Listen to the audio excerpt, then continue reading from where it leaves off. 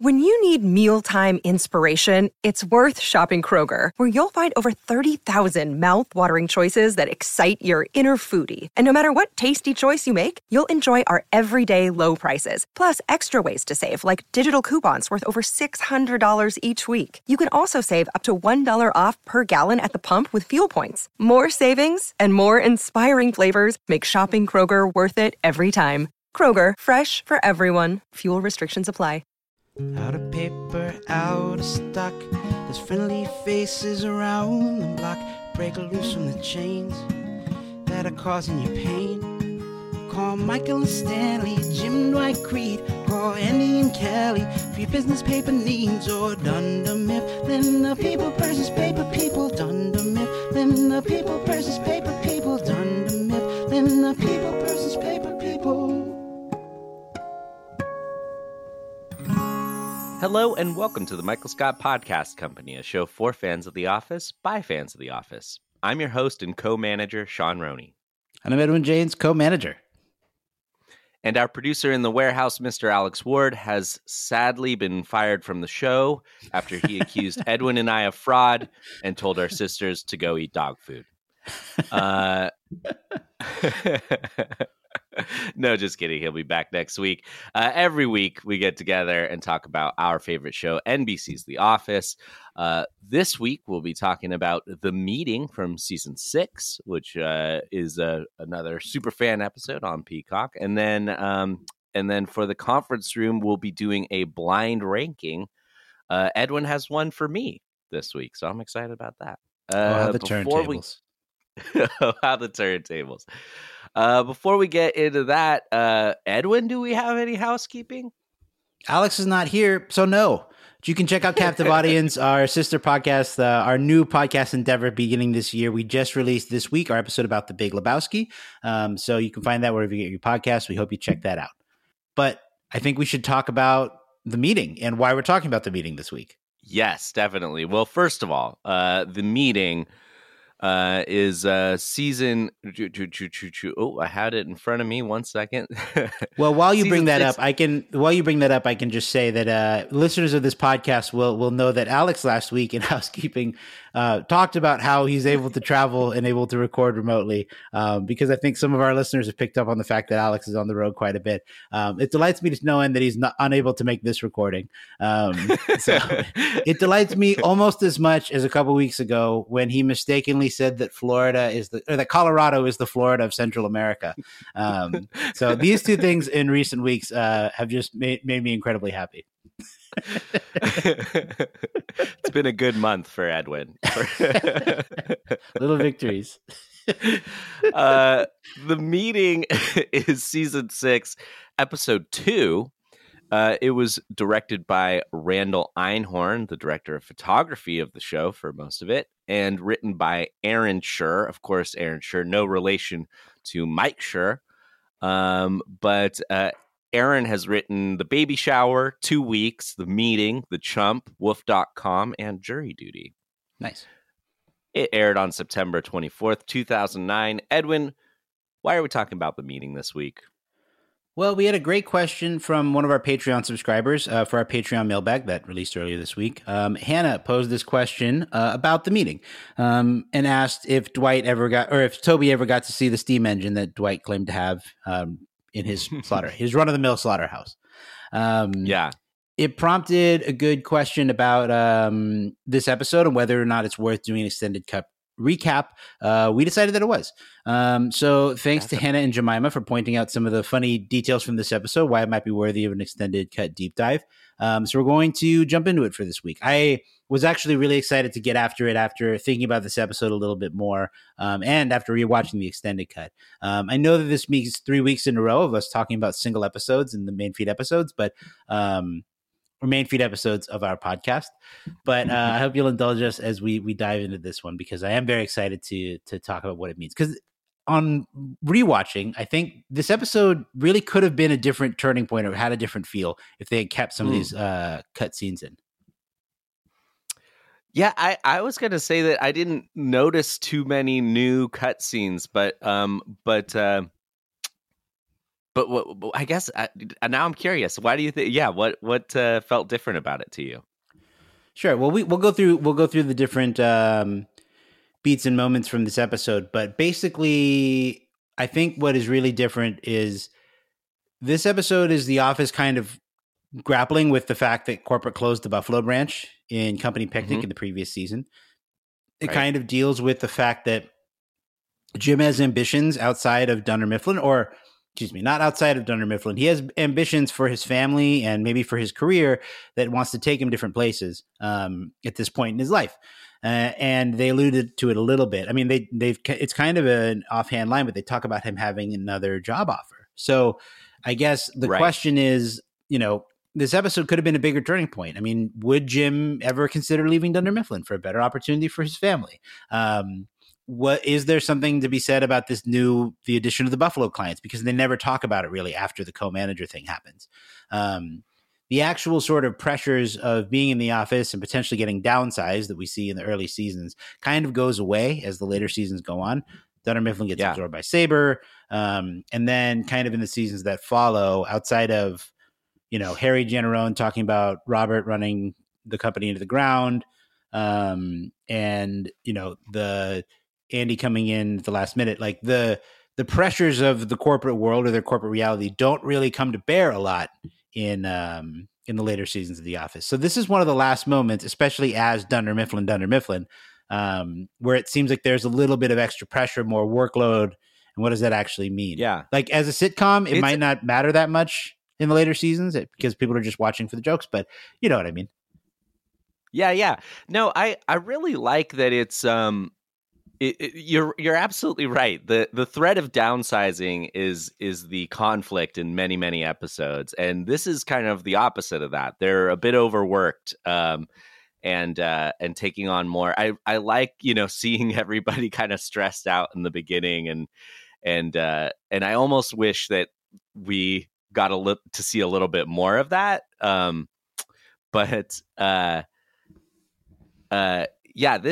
This episode is also like so funny. That's another.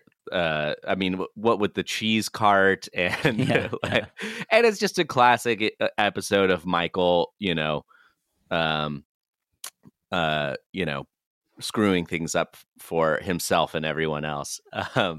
I guess as another sort of reason to dive into this episode, Jemima on the Patreon, our listener or our subscriber mentioned it's a top 5 Office episode. So I do think this is a strong Office episode. And by the end of our discussion, I will ask you if you think this is top 5 material, because that is a big claim. Okay. It is. Well, the cold open for this episode is very, very simple. It's Michael is going in for a colonoscopy and is asking Oscar for advice. I love to see people just like just the way that Oscar just hangs his head and walks out is very funny. And it's funny because Oscar shows some genuine concern. He's like, yeah, what's going on? I'm sure it'll all be okay. That is, that is good. But beyond that, yeah. Anyways, we get David Wallace is coming into the office. Well, okay, after the intro, it's explained that the Buffalo branch is closed. The Dunder Mifflin Scranton branch is taking on more work. And Michael had to come in on the weekend because he left his cell phone there. And then we get David Wallace showing up. It's funny. I mean, again, it's showing the office at work a little bit. Aaron coming in with all the Post-it notes, and Michael saying that if she keeps coming in with work, he's going to have to get another monitor because his monitor seems to just be a receptacle for Post-it notes. Which he then turns to David Wallace and says, "Read it and weep." It's just like a show of how much work he has. But yeah, it's very funny to watch Michael actually having to deal with some of these things in real life. And then Ryan coming in and asking him an actual business question, whether the Buffalo clients go into existing or new. Yeah, that's right. Seeing Ryan doing actual work. Mm-hmm. Post shoe bitch. I guess too, there is an element of of them acknowledging that there is a lot of work. David Wallace offering help, so it kind of acknowledges the situation in a way that in this extended cut on Peacock that we don't get in the main or the inline version, whatever you want to call it, non-super fan. Yeah. Yes. Yeah.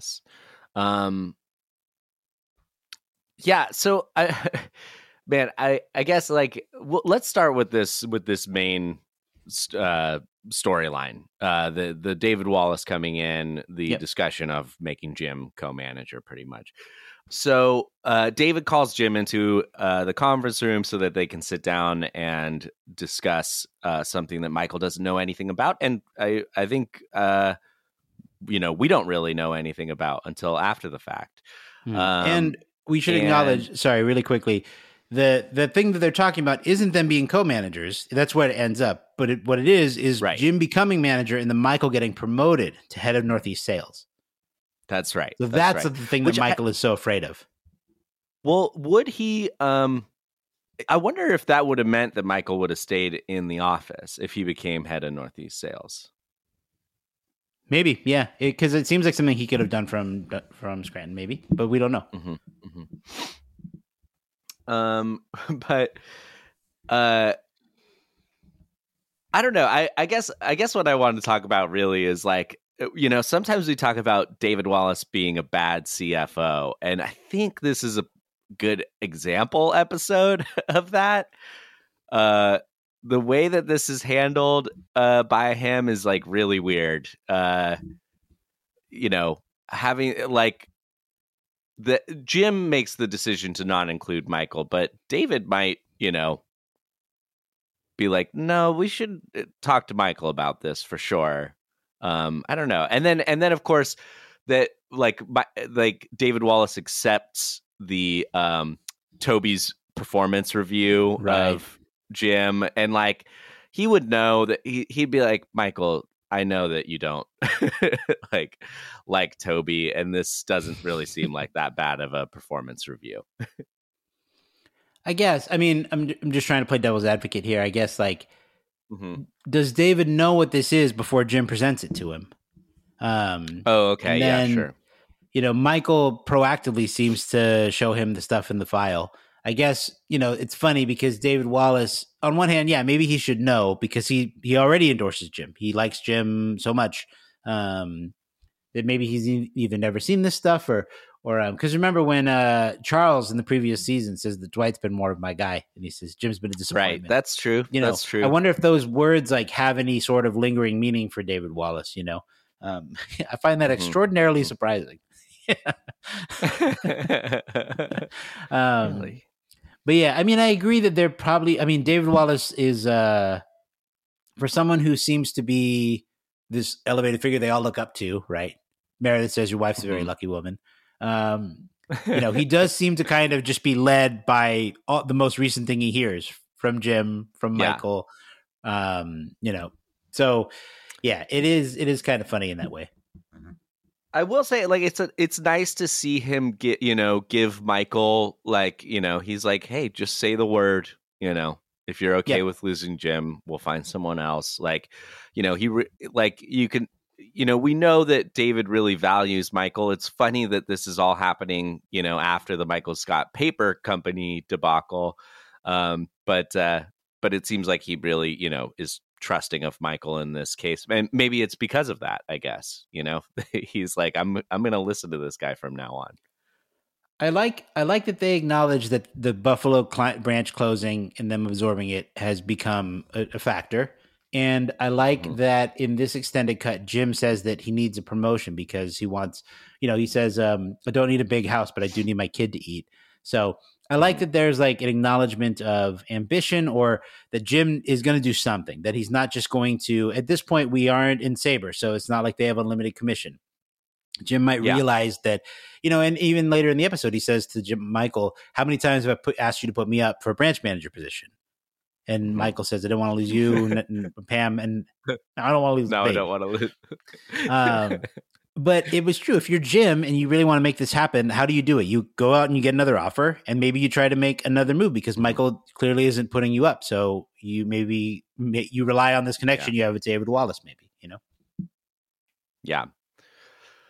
Yeah. It's the right move. But of course this is just ripe for comedy. Michael wanting to know about the secret meeting. Yeah. He goes to Pam and, and tries to get it out of her. I love that he's like, what do you think they're talking about in there? You wished him good luck before he walked in. he's trying to kind of manipulate her into telling him. I really? love That when he doesn't sound says, like me. if I ever lied to you. She says, yeah. He goes, well, I don't want you to. He doesn't have any other move than just to say it. Yeah. I just don't want you to. Yeah. We get some extended. I mean, that's true. Like as Jim says, Michael can do just as much damage in the dark, and Michael, in an added talking head, talks about isn't it the best when you hope your two friends become friends with each other, and then they become best friends without you. Yeah, and so we do get to see more of Michael conniving his way in with the cheese cart with Andy, which I really like. Because that's just one of the sillier props, one of the sillier ruses, I guess, in the show. So we get to see more of them building the cheese cart. We get to see Andy discussing his time apprenticing for a fromagier. Yeah. I also never really. Oh yeah, go ahead. I was gonna say, is the Grey Poupon line an additional? Yeah. He's like, wait, what if I get caught inside of the cart? What should I say? And then they think about it for a minute, and Andy goes, "Oh, say, pardon me, do you have any Grey Poupon?" And he's like, "Yes, I will say the Grey Poupon line." Now I almost want to get caught. Yeah. It's funny in Michael's mind that like he can have the perfect line for these kinds of emergency scenarios, but like only if like the exact circumstances come up. For example, when when he in the shareholder meeting when he's going to have that line about being well, Zamboni, we're on thin ice. Call me Zamboni. That only works in like the most specific scenario. Yeah. But I never really noticed this moment before, but you can see Andy taking the cheese off of someone's sandwich in the back while they're making the cart. I have noticed that before. And we get the payoff in this episode that it's Kevin. There's just an added scene of Kevin taking something out of the fridge and saying yummy to himself and then noticing there's no cheese on his sandwich. Yeah, and then, of course, the payoff, and then Andy actually delivering that cheese cart into the conference room is, I would say, a classic scene. I mean, I think this is one of the arguments for this being a top 5 episode. Andy really goes for it in selling this cheese cart. Going south of the border to Illinois. Which has formed a nice rind on it, which you will find both challenging and delicious. I appreciate that David Wallace chuckles at the cheese cart because very rarely do characters in this show acknowledge how ridiculous things are as they're happening around them. So I appreciate that. Like, why on earth would they need a cheese cart made of basically sort of lunchroom cheese that they find in the break room, slices of American and like Cheese Whiz and the grated Parmesan. Like, how are you even supposed to eat these things? Because I don't believe, do they even give them like crackers or any sort of thing to eat the cheese with? Well, just the goldfish. Oh, the goldfish. That's true. And if I may be so bold. I actually think my favorite part of Andy wheeling the cheese cart in is Stanley. What have we here? Hello. Man, that's all they needed to get Stanley enthusiastic about work. It's so funny to watch him turn around and see the cart and be like, hello, what have we here? Kevin gets after it too and is reprimanded by Andy, but yeah. Yeah. I like that Andy's Andy's apparently come in right at the end of this meeting, so they do not partake in the cheese cart. And the way that Michael exits the cheese cart is another classic moment from this. You know, episode. one thing about this episode is that there are a ton of season 6 bloopers that come from this episode, and in one of them, Michael exits the cheese cart and sort of spins into David Wallace, and Andy Buckley breaks. Yeah, it's a very good blooper from this episode. There are a few from this episode. And it's very funny because a lot of the moments that are blooped, let's say, are moments that are in the Superfan cut but didn't get in the original episode. Mm-hmm. Mm-hmm. Yeah. I guess let's take it back to this storyline, though. I mean, you know, what we end up getting is Jim dismayed because David tells him this thing, and then he confronts Michael about it. And then all of a sudden, Michael is Michael feels bad, I guess. It's kind of funny, like, that Michael feels this way to protect himself and then suddenly feels guilty about never putting Jim up as a manager. And then we get this last call with David Wallace where, they pitch the co-manager thing. And we also get the Foley from Michael getting Jim to come in through the door. Yes, that's one of the moments that I think Hannah mentioned. I like to see. I also really like to see Michael, like, he knows he's done wrong, and Jim is just like, like a disappointed father here or something. He's just he's like, I had a meeting that went very well with David Wallace, and then he talked to you. Yeah. I wonder too, like, because in this episode, there's this acknowledgement that Jim wants to make more money. In the episode that airs, it is never really clearly stated how much Jim gets in addition to this title and responsibility. And presumably there is $80,000 a year. yeah. And then very good, very comedically humorous, Sean. But then I think one thing that's interesting too is that, like, there isn't this acknowledgement that this arrangement is temporary in any sort of way. It becomes temporary because the office they go bankrupt, they get bought by Sabre in season 6. But I don't know what the exit strategy is for the co-manager idea. Or maybe it's just another sign that David Wallace and the senior management don't really know what they're doing. This is to continue my point of, like, is David Wallace actually a good CFO? It's just like, I don't understand why it's I don't understand why you sleeping at your desk is better than you not being here.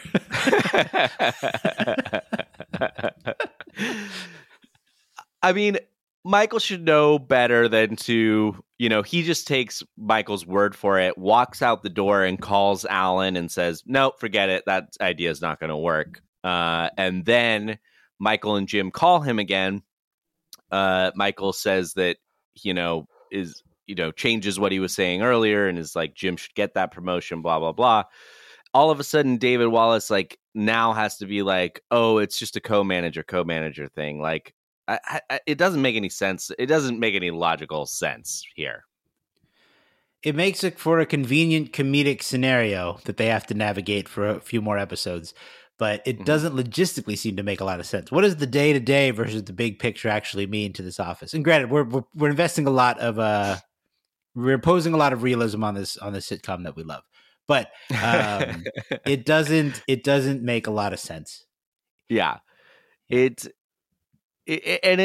does, and of course it doesn't matter, but it is like it is just like, the structure of head of Northeast sales and a regular manager of the branch is, like an existing structure, and it's just like, why are you reinventing the wheel with the co-manager thing? Because I mean, like, here's the thing, I could totally imagine David calling Alan and being like, Alan, well, Michael Scott called me again and now says that he is into the idea. So I think that we should actually go forward with it. I mean, like, we both know Michael. Remember Michael from the shareholders meeting? Yeah. But he's a very good manager, and I think he'd be fabulous for head of Northeast sales. Like, it's funny. I wish that they would have engaged with Michael.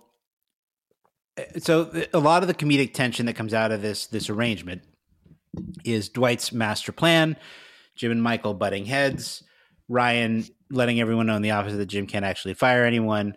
That's kind of how it plays out until they go bankrupt, Right. and they get sold.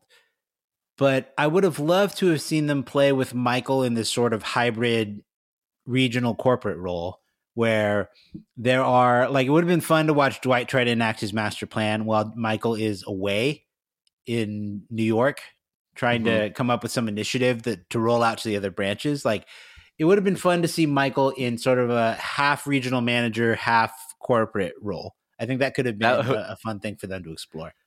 That would, you know what, dude? That would have been so fun. Because, it is funny when he's at the shareholders meeting and to see him in the room with the big wigs making a fool of himself. I think that would have been a fun new angle for the show. I do want lecture circuit, but with a little more authority, and they have to actually give Michael a little more respect. The way that Karen is I'll just distill this in an email. Michael will come up with corporate initiatives like the golden ticket idea. Imagine Michael having to travel to different branches and roll out the golden ticket idea. Things like that. And it still could have been temporary because Dunder Mifflin is still going to get bought by Sabre. Sabre's still going to have no cap on sales commissions, and Jim would be tempted to become a salesman again. And maybe he runs into Michael at a conference or something like that, or at a corporate or something. And he's like, man, look at you. You're going to be manager for longer than I was or something. He's like, actually thinking about, or maybe it's that when corporate is, I don't know. Maybe when people at the corporate level are getting fired because Sabre is buying Dunder Mifflin, Michael would be like, can I come back or something? I don't know. I do want to add that, Hannah actually on our Patreon wrote, also, why didn't David Wallace, the frickin' CFO, bring Michael in sooner? I work in HR, and I'm having to suspend some disbelief that they wouldn't have brought this idea to Michael, the manager, first, before the meeting could even occur. Well, the only thing that I would say to that, after having rewatched this a couple times, is that it was Jim's idea, in that Jim brought it to David, and then David brought it to Michael. Is that not correct? That's correct. But I do. Or do you mean the co-manager thing? I think that Hannah's kind of saying if he knew what it was about. But I think also I could imagine a moment where David's going, you know what, Jim, hold on one second. Let's bring Michael in here. Yeah. I think the three of us need to talk about this together.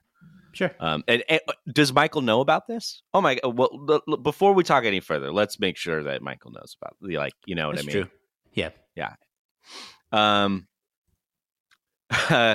But anyways, let's move on. So then, of course, they announce. Maybe before we get to the climax, or the ending here, the reveal, the bullpen announcement. We should go back to the other storyline that's happening during this episode, which is that Daryl has fallen and broken his ankle, and Dwight is suspicious. This is a very funny storyline, just because it's a pairing of two people that have some kind of weird synergy but never get together, which is Dwight and Toby. Yeah, it's very funny to watch. Dwight being accusative like this is pretty normal, but to see Toby want to go along for the ride is pretty funny. I love when he says, "What have you ever seen Daryl in a race to do anything besides come up for birthday cake? Y'all having birthday cake?" And then Toby says, "That's not a very good Daryl." It always makes me laugh because it's a terrible Daryl impression. You know what's really funny too is that this is a pinnacle episode for Toby. Could have been a turning point. He could have been cool after this. Daryl gives him they pound, and he's like, T-Man. Thanks, T-Man. Yeah, and but it is his love of detective stories that Leads him ruins astray. it for him. Yeah. I'm gonna punch you into mush. See? Yeah, like I do love that. So with the extended cut, we get a little bit more investigation. We also get a little more Dwight and Toby in the car together. There is one scene that there is one thing that I'm glad that they cut for the main episode, which is Dwight saying that is it noticeable or is it worthwhile that only the security cameras don't cover this one part? And Toby says this for to keep the 3-hole punch. It's kind of misleading because I think what he's saying, I think Dwight is trying to allude that that's where the accident happened, but it doesn't make sense with them wanting to check security cameras at the end. Sorry. I thought what he was saying was like that Daryl said where it happened. And Dwight's like, like, you know, Daryl picked the one spot for this to happen where there's no footage of it. So that would make sense, except at the end when they're talking about what to do, Dwight's like, we should just check the security camera footage. And Toby's like, well, I guess if we really want to be sure, you know? Well, the footage would show Daryl climbing over the railing and getting into the lift. Okay. Oh, okay. I think I understand. It's an airtight mystery story, for sure. Don't you dare come for it. I think, instead of imposing realism on the corporate structure, we should impose realism on the on the mystery of the broken ankle or whatever.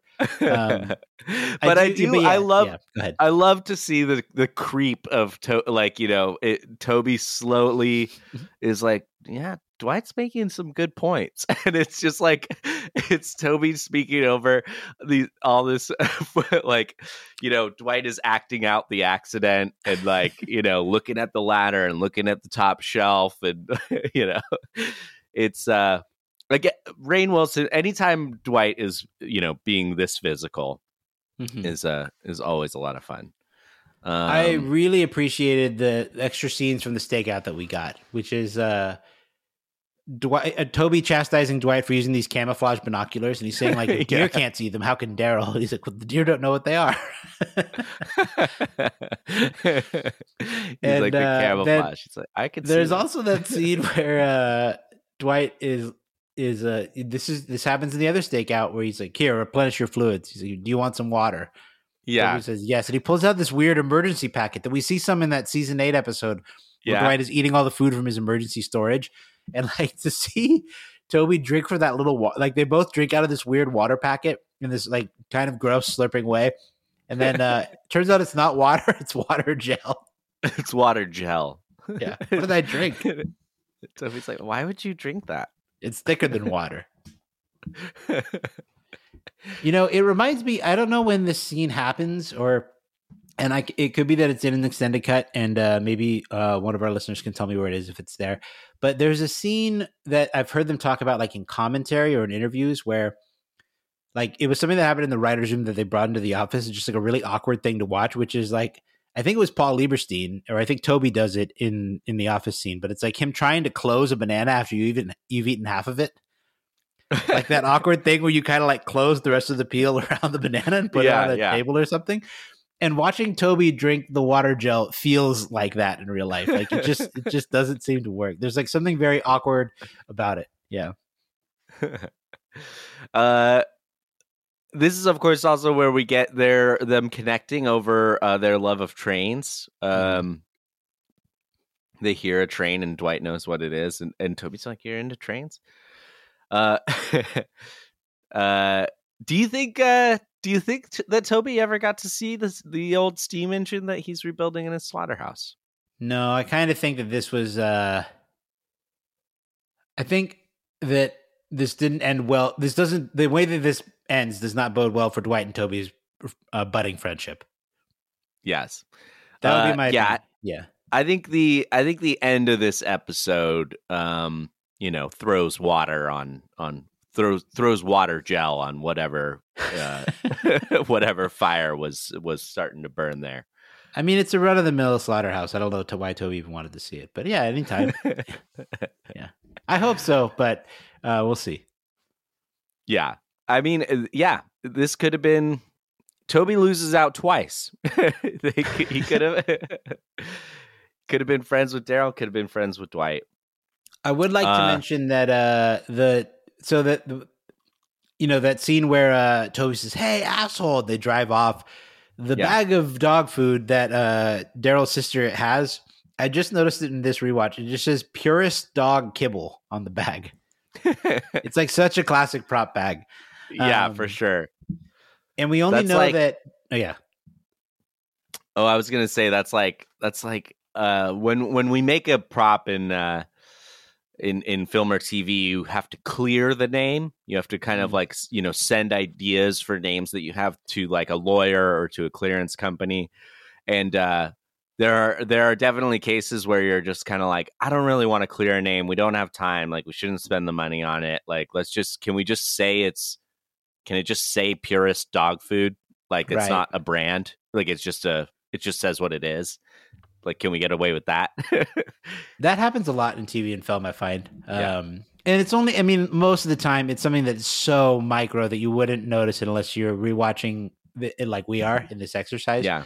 One of my favorite things that I've noticed is there's a prop beer. I've seen it in a few sitcoms, most notably in Happy Endings, which I know we both like. There's a beer called Brazo, which translates to just arm in Spanish, but maybe it's supposed to be like hug. But anyway, it looks like a Modelo can, but it just says Brazo on the side. Totally. We find out that Daryl's sister's name is Gwyneth because he says, "Come on, Gwyneth," and then she says, "Sad." Yeah. I mean, yeah. Toby really. This is how many times does Toby yell in The Office? This time, does anyone have a camera? No one has a camera here.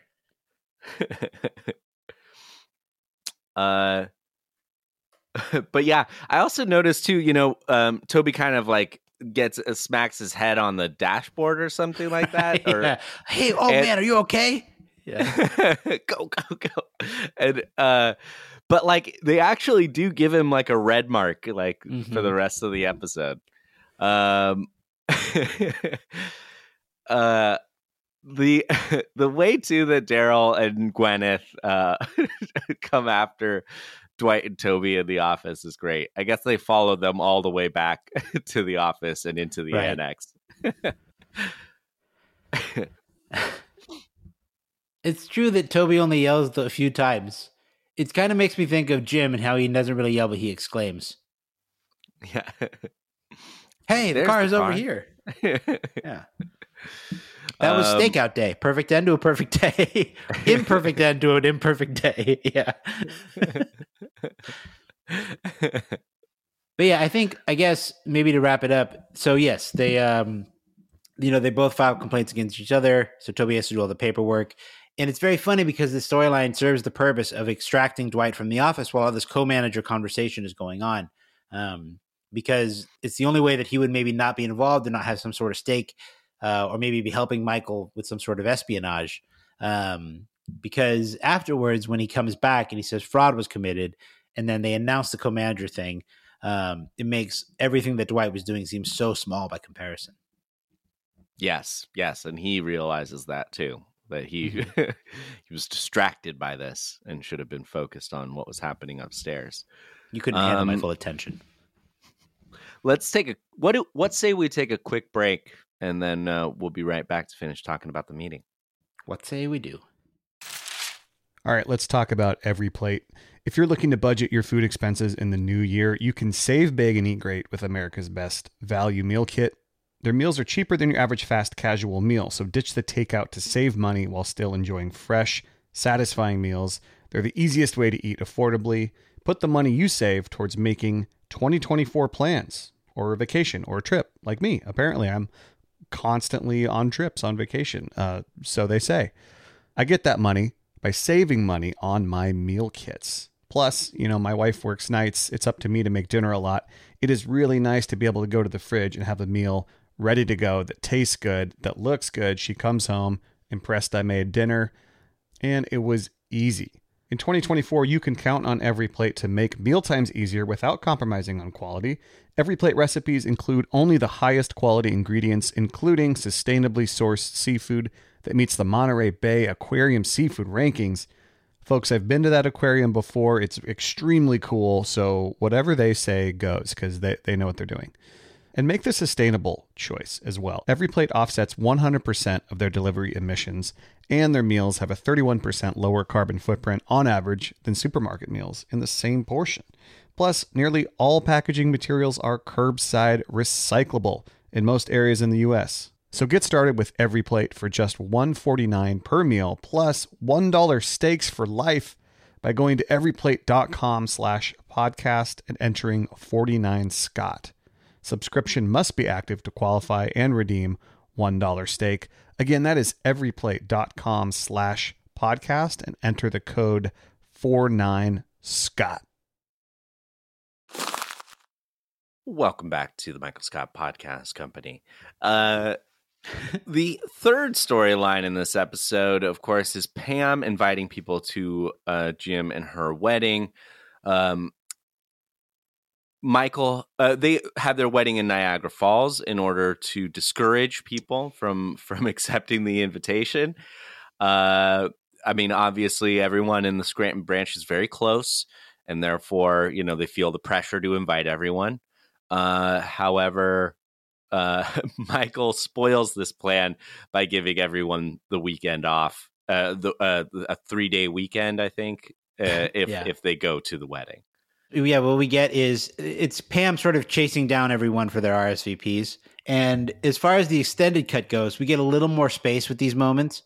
It's not really like a full C storyline, but it does lead to some pretty funny interactions. And they have to decide if they want to work or have a 3-day weekend. And I really love some of these little extra things we get. I think a lot of the extended, we talked about what some of these extended cut moments mean for the corporate reality, right? Or the business reality, let's say, of Dunder Mifflin. But some of these extended moments are just really funny, but like they don't add a lot to the plot development. It's just kind of Phyllis holding in a sneeze or being unable to sneeze. But I do really love when she walks out into the bullpen and just says, "Who's going to Jim and Pam's wedding?" and there's just kind of like, yeah. Some people just kind of turn. Yeah. And then she's like, I'll get back to you. I love those little moments where it's like the rest of the office, to use Dwight's parlance, doesn't find Jim adorable, Yeah. It's always kind of funny when you get those moments. By the way, Scranton to Niagara Falls, 4.5-hour drive. It's kind of almost like the perfect distance to it's like, well, that's a little, okay. Like that's travel. Yeah. If you were in the office, would you have gone to Jim and Pam's wedding or would you have worked? I'm a fan of weddings. I would definitely go. Yeah, I think I would have gone too. I almost don't understand these people who don't want to go to a wedding for someone that they've known for years. If you're invited to a wedding, yes. Yeah. Especially. It's a little rude. Yeah. Right. Yeah. It's actually very rude, I think. It's extremely rude. That is the joke. I love, too, that when Pam also is like, "Thank you. I've been trying to get people to come up to me all day. Pam, my bag was there." Pam. Yeah. We also get another missed connection for Pam and Angela. Very true. Very true. Angela, you seem so happy. I bet you wish you were like this all the time. We also get a little space between Pam and Kelly, which I thought was really funny. Oh, yeah, of course. Well, because, in the main cut, Kelly says, I don't want to go if Ryan doesn't go because it's kind of a waste of time. That came out wrong. Yeah. And she says, "I'd really like to be there for Jim." And in this extended cut, she says, because it's kind of the most important day of his life. Yeah. Yes. Everyone is just being extremely rude to Pam. And she's really taking it on the chin, man. Like, You know, it's funny. Meredith says she'll just take whatever's fanciest unless there's ribs, and she'll text you the day of the wedding. Meredith at least is being very upfront. Yeah. She's being authentic. Yeah, she'll be there. Yeah. Yeah. Hells yeah.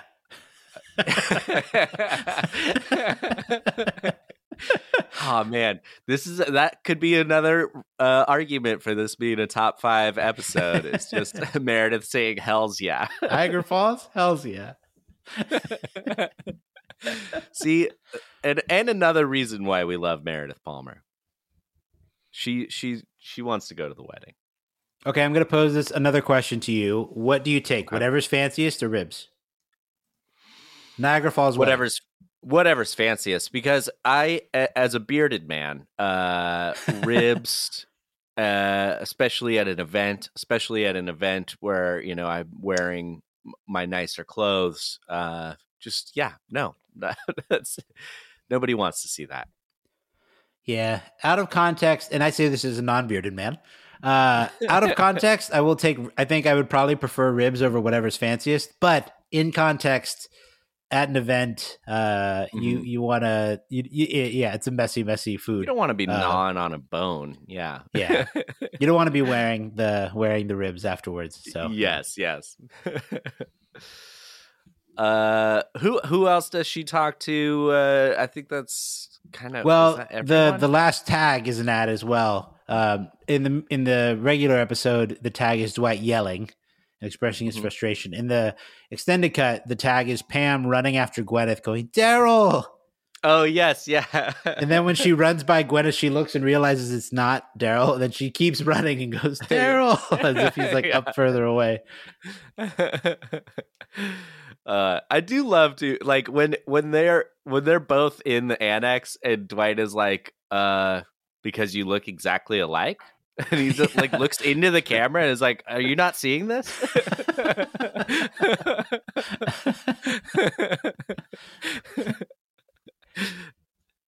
I like the added. Like, they actually don't need to be wearing the exact same thing either. Yeah, it is great that they're both wearing a big green jersey. And I also want to add too that Gwyneth is just hanging out on the couch in the warehouse. Like, all right, like high five. We showed those guys who's boss. Let's go sit in the warehouse. But okay, so I think that covers most of the storylines and most of the additions from the deleted scenes. One thing that I always I've been enjoying this more and more as I've been digging through or binging through the season 7 extended cuts, but it just kind of makes me appreciate the editing, like not just to reduce or to cut scenes that maybe are, they have to get down to a runtime for network TV or whatever, but they're able to shave off things that seem super imperceptible, even though there's extra dialogue there. We didn't talk about this, but in the cold open, there's an additional line where Michael says, "Do I need a safe word?" And Oscar says, "Yeah," as he turns and walks out of the room. But in the extra cut, it's just Oscar getting up and walking out of the room saying, "Yeah." Right. So it makes me appreciate editing for sure. Yeah. And I mean, and then just how difficult it is to put these things back into the episode so seamlessly. I really I would love to, interview somebody who works on these super fan episodes. I'd love to know more about how they make them. Absolutely. And how much work goes into it, because I think a lot of work goes into it. I can only imagine. It's a kind of, I mean, at this point, it's like a public service too. I agree. They're just putting them out. It's fan service at the very least. Fan service, yeah. Well, so here's something that is not serious and a total waste of time. Have you heard Pete Holmes' bit where he talks about the phrase "edited it"? No, I don't think so. But he's like, funny. That would be the saddest. The thing that someone, it's not something that you can yell. Like if someone, he's like, the wife divorces the husband because he never edited their wedding video, and he's like, Diane, I edited it. I edited it. It kind of reminds me of Little Italy. Yeah. Or Little Italy. Do you think Frank edited it?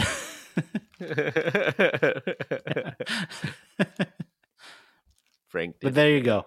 I guess, and then like let's pose this to. I'll pose this to you as well. I'm asking you a lot of questions here. Is this a top 5 episodes? There are a lot of ingredients I think that lend it to being very, very strong. I think it definitely meets some of the criteria that I would have, which is, it's a pretty Michael-centric episode. It all takes place in the office. I like that we get a little bit of warehouse. It has some uniqueness as well. Dwight and Toby pairing up together. Love to see David Wallace in an episode. I mean, I'm just saying, like, I think, man, I mean, I want to, I think it, man, I'm now, I guess I'm trying to think of my other top 5 episodes. That's the thing is we have to make a top 5 a la Bill Simmons pyramid of basketball players. Like you need to have a definitive ranking to kind of know if this could slot in somewhere. If it's top 5. Okay. My top 5, I mean, yeah. My top 5 are like murder, the injury, I mean, I like your guys' favorite episodes, which are I think the Dundies and Money. Yeah. Are really, really, really great episodes. So that's the thing. Like the meeting, does it crack that echelon? Mm-hmm, mm-hmm. If it does for you, dear listener, then I understand.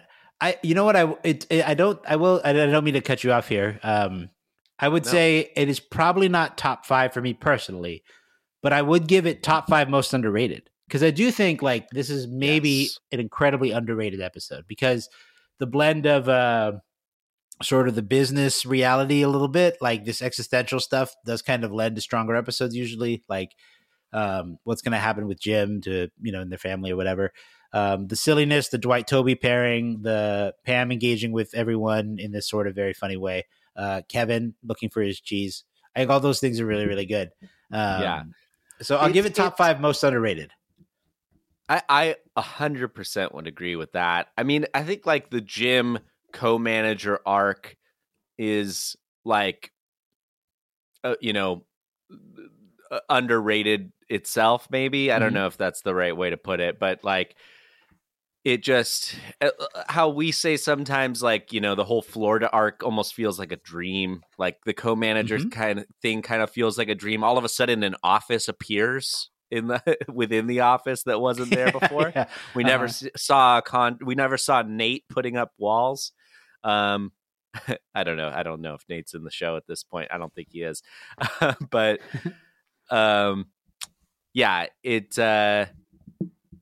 it's I forget about the co-manager arc, and I get, this is kind of the catalyst for all that. So, I mean, we might have to do. This might be a fun exercise for future conference room, but pyramids, like top 5, top 10, top 25 or whatever. What is the pyramid? Explain to me the power of the pyramid. I'm taking this from Bill Simmons. Okay. The sports guy. He's been doing sports writing, podcasting, The Ringer, 30 for 30, like ESPN, Grantland. There are all these things that he's done with sports culture writing. I mean, I think right now the best way to reference him is The Ringer. So it's a website where there's long form written content, but there's like a very big podcast network as well. And he also wrote this book, The Book of Basketball, where he like talks a lot about basketball, but there's this pyramid of greatest players kind of thing. So that's why I'm talking about the power of the pyramid. So, the different tiers of greatness, let's say. Okay. So maybe that's one that we're going to need to go through is, maybe we could do it in a draft format or something, but do a power of the pyramid episode. Yeah. But another pyramid for another podcast, I think. I mean, also worth mentioning at the end here that again, the cheese cart scene, Michael pretending Jim is walking into his office and doing all the sound effects. Jemima pointed out a few lines. again with the cousin. I forgot about. We forgot to talk about it. We didn't even talk about this. When Michael is again wondering, what's going on in the conference room. He's sitting on Andy's desk and he's looking in there and he's like, "How's it going? How are your sales?" Andy immediately just goes, "How are my sales? Busted." He just caves immediately. He's like, and then he's like, "You're not buying it." This flirty, nebulous thing with my cousin. It's the Phyllis line is so funny. Yeah, she doesn't even look up. She's like, again with the cousin. And again, just like so weird. Like what? Like first cousin? What's going on here? What are you talking? Yeah. Like Andy, why are you sharing this with people? Everyone in their club has heard about it and moved on. Yeah, I don't know. You tell me. Hey Andy, let's go see Grandma this weekend and get drunk together. Ha ha. Weird.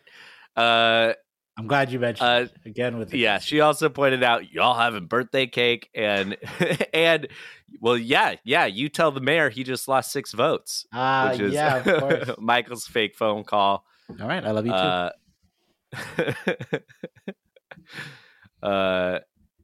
This episode is also the source of many of our greetings and goodbyes from our voicemails and yes, David Wallace be like, being pulled over for talking on my cell phone. And then some of the ones you just mentioned from Michael going in and out with his phone.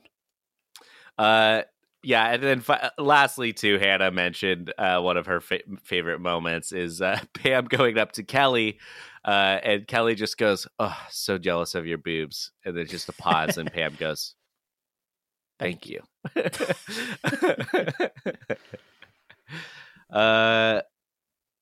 Great episode. Thank you to Hannah and Jemima for just motivating us to do an episode about it. You don't tempt us with a good idea. We will do it.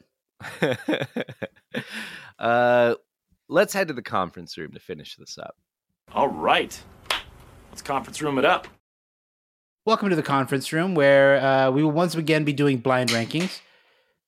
I know that we've been doing blind rankings a little bit in the last few weeks. It's been a very fun addition to the show, and I think for this week, the difference is that I will be posing Sean these questions. In many of our other episodes, Sean is the trivia master. Sean has been giving us some blind rankings. Last week, Alex gave me some. I really feel like you deserve the title. You deserve the title of trivia master. I just read the questions. But yes. Well, hey, and sometimes you let the calls go to voicemail. I established this in the last episode, but I have dubbed myself Rank Sinatra, and I have dubbed you Rank Did It.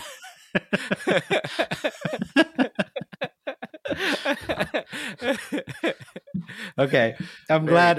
It's very funny. We talked about it that the likelihood that you would not have listened to our last episode is very strong.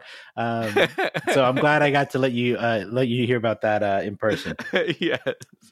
Okay. I still need to listen to last week's episode. Okay. So I'm going to give you back-to-back blind rankings, and then at the end, I will give you kind of a theme. Okay. But okay, so number 1 is peach iced tea. Oh, okay. So I don't even know what the theme is. I'm just ranking. I'm just blind. I'm completely blind ranking here. Yeah. Peach iced tea? Mm-hmm. Blind guy McRanky. Yeah. I guess, man, I don't think I would like a peach iced tea. Really? But let's go with, I don't think it's bad. Maybe I'll go 4. We'll go 4th. Limo Lady. Oh, well, I mean, Limo Lady is an advocate for environmentalism and she's strong to stand up and speak truth to power. So, she's a hero in my mind. I will give Limo Lady first place. Number 1. Okay. Pam's speech at beach games. Yes. This is listeners of the show know that I'm not too fond of this speech. I like to see, I like to see Pam stand up for herself and say, little Pammy's getting what she wants and don't call me Pammy. But it just felt like a leap, and a little corny. I'm going to give it 5th place. 5th place. Okay. The next one we have is I can't wait. Yes. My favorite Charles Minor quote. Man, yeah, that's it's Charles Minor, not a very enthusiastic guy. He's a bit monotone. It's great to see him come out of his shell. And for something so fun as playing soccer in the parking lot in the middle of the workday. So I'm going to give it 2nd place. All right, number 2. And the last one we have here, this is your de facto number 3, is Nana. Nana, yes. Michael's Nana from the Michael Scott Paper Company arc, who, she is seems like a very, very smart, business-oriented woman. It's unfortunate that Michael didn't spend more time with his Nana as a child. He might be smarter and better off for it. But man, yeah, she's a bit. She's a tough lady. But yeah, I guess number 3. She's okay. So sweeter than peach iced tea. In the first round of rankings, you have Limo Lady number 1, I Can't Wait number 2, Nana number 3, Peach Iced Tea number 4, and Pam's Speech at Beach Games number 5. Did you switch any of those around, knowing what you know now? I don't think so. My top 2, I really like those. Between Nana, Peach Iced Tea, and Pam's Speech, they're kind of maybe like all equally. They're kind of all equally like a meh on that stuff. Mm-hmm. So I think those are interchangeable, perhaps in the bottom 3. Okay. Now we'll go to the second round. Okay. All right. So the first one in the second round, we're going to go with Meredith. Meredith Palmer. Mm-hmm. Supplier relations. The Marinator, sleeping with suppliers. I mean, they broke the mold with Meredith Palmer. She is a single mother, has a PhD, loves to party. I think Meredith would be one of the more fun people to know in real life from the show.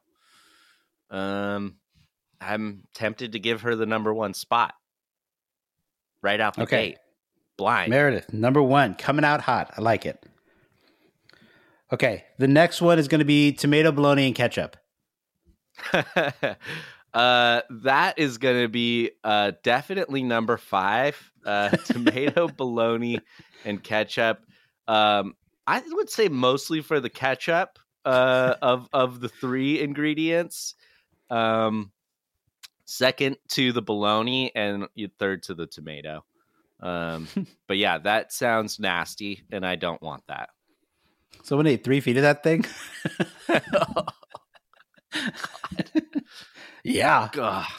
Okay, so that's 1. And number 5, murder. Murder the episode, not murder the crime. Correct. Murder the not episode. Murder my favorite episode of The Office. Well, it'll have to go to second place, right behind Meredith. Perhaps my favorite character. Okay. The next one, that comes in at number 2. The next one is, what do you say, Jim? Want to play some soccer? Another great Charles Minor quote. I would definitely have to give, for the same reasons that I gave I Can't Wait number 2, I'll give this number 3. Okay. As it is the highest remaining spot. And the last one, your de facto now number 4 is Cafe Disco.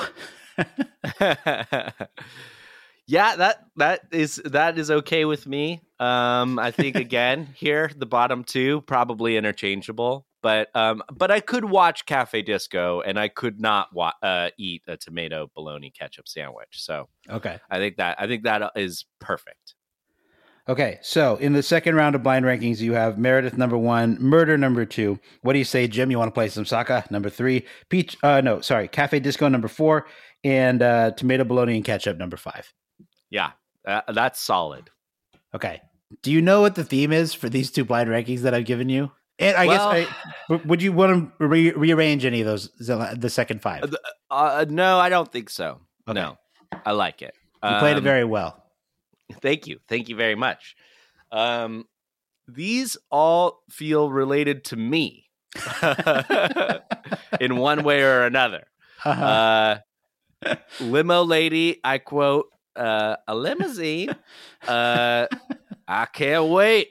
Nana, it's technically this. It's not Nana, but another woman who is in the business club at the retirement home who says we could give him a chance. It's not that much money. The peach iced tea is. I don't know how that relates to me exactly. Actually, isn't it? It's not the thing that Michael's like, you're gonna hate it. It is. It is. Okay. Yeah. The theme is Sean's favorite and least favorite things, and I spread it out over 2 rankings because I just had too much fun coming up with the list. This is great. And I threw in peach iced tea to be like, you're gonna hate it. At the very beginning. Perfect. That's the clue. I couldn't be too mean though, because I was like, maybe I can trick you and get you to put Cafe Disco number 1. but no, I decided not to. I was curious how obvious it was that everything was about you during the process. Definitely. Yeah. Pam's speech, I've said before, I didn't like. Meredith, I think you know that I love Meredith. I think we all love Meredith. Yeah. And Murder, my favorite episode. What do you say, Jim? Want to play some Saka? Another great. And then Cafe Disco, probably my least favorite episode. And yes, tomato bologna ketchup makes me gag just thinking about it. It's their worst sandwich. But yeah, I thought it'd be very fun to come up. I know that people have sent them in, so I apologize for not drawing off of those. But I wanted to give Sean a bespoke blind ranking experience. Heck yeah. Yeah, that was great. Thank you very much. Yeah, and again, we're very excited about doing more blind rankings in the future. So if you have one that you'd like to send to us, email us at mspodcastcompany@gmail.com. You can also call us and leave us a message, 503-694-9314. Check out our mspcstore.com. Join our Discord to hang out with some other fans of the show. And you can join our Patreon, patreon.com/Michael Scott. For $5 a month, you can be a Scott's Tot. You can get a bonus mailbag episode every month where we answer every question we get on Patreon. You can get ad-free main feed episodes. You can get some other bonus material as well. And a portion of those funds do go to the Thurgood Marshall College Fund. So very special thanks to our Scott's Tots for supporting us. Special thanks to Kayla and Brianna who run our Discord. Special thanks to Ryan Lloyd who designs our artwork. This episode was recorded on location in Portland, Oregon, USA, and Zurich, Switzerland. Well, I just want to say, please also check out Captive Audience, our new companion podcast about TV and film. Please rate and review this show. Please rate and review that show if you like it. Helps us, helps people find the show. Just want to say again, we're excited to have Alex back for our next show. I know that the last 3 weeks we've done episodes about single episodes of The Office and then also some blind rankings in the conference room. So I'll be shaking it up for the next episode. Alex will be back coming Christmas 2002. So stay tuned for that. But more important than any of that, we just appreciate everyone listening, hanging out with us. I guess one last housekeeping thing before I say another thank you. You can get the Discord link to join us on Discord in our Instagram bio in the show notes. Come chat with us on Discord. We love interacting with everyone there. It's absolutely amazing. But leave us an email, send us an email, leave us a voicemail. But thank you for listening. Thanks for hanging out with us, for supporting the show, for sending in questions, comments, quotes, blind rankings, voicemails, everything that everyone does. I am so proud and happy of this little community we built around our show. And interacting with everyone is the real joy of doing it. So thanks for being with us on the journey as we approach 5 years of doing this podcast. Just sincere thanks for everyone who has listened or supported along the way. Take care. Stay safe. We'll see you next week. How was that? That was like, I felt like I was holding in a sneeze there. It was going to be a doozy. Pippity poppity, give me the zoppity. Yes, sir. Yes, sir. Closing time. Every new beginning comes from some other beginning's end. Good night.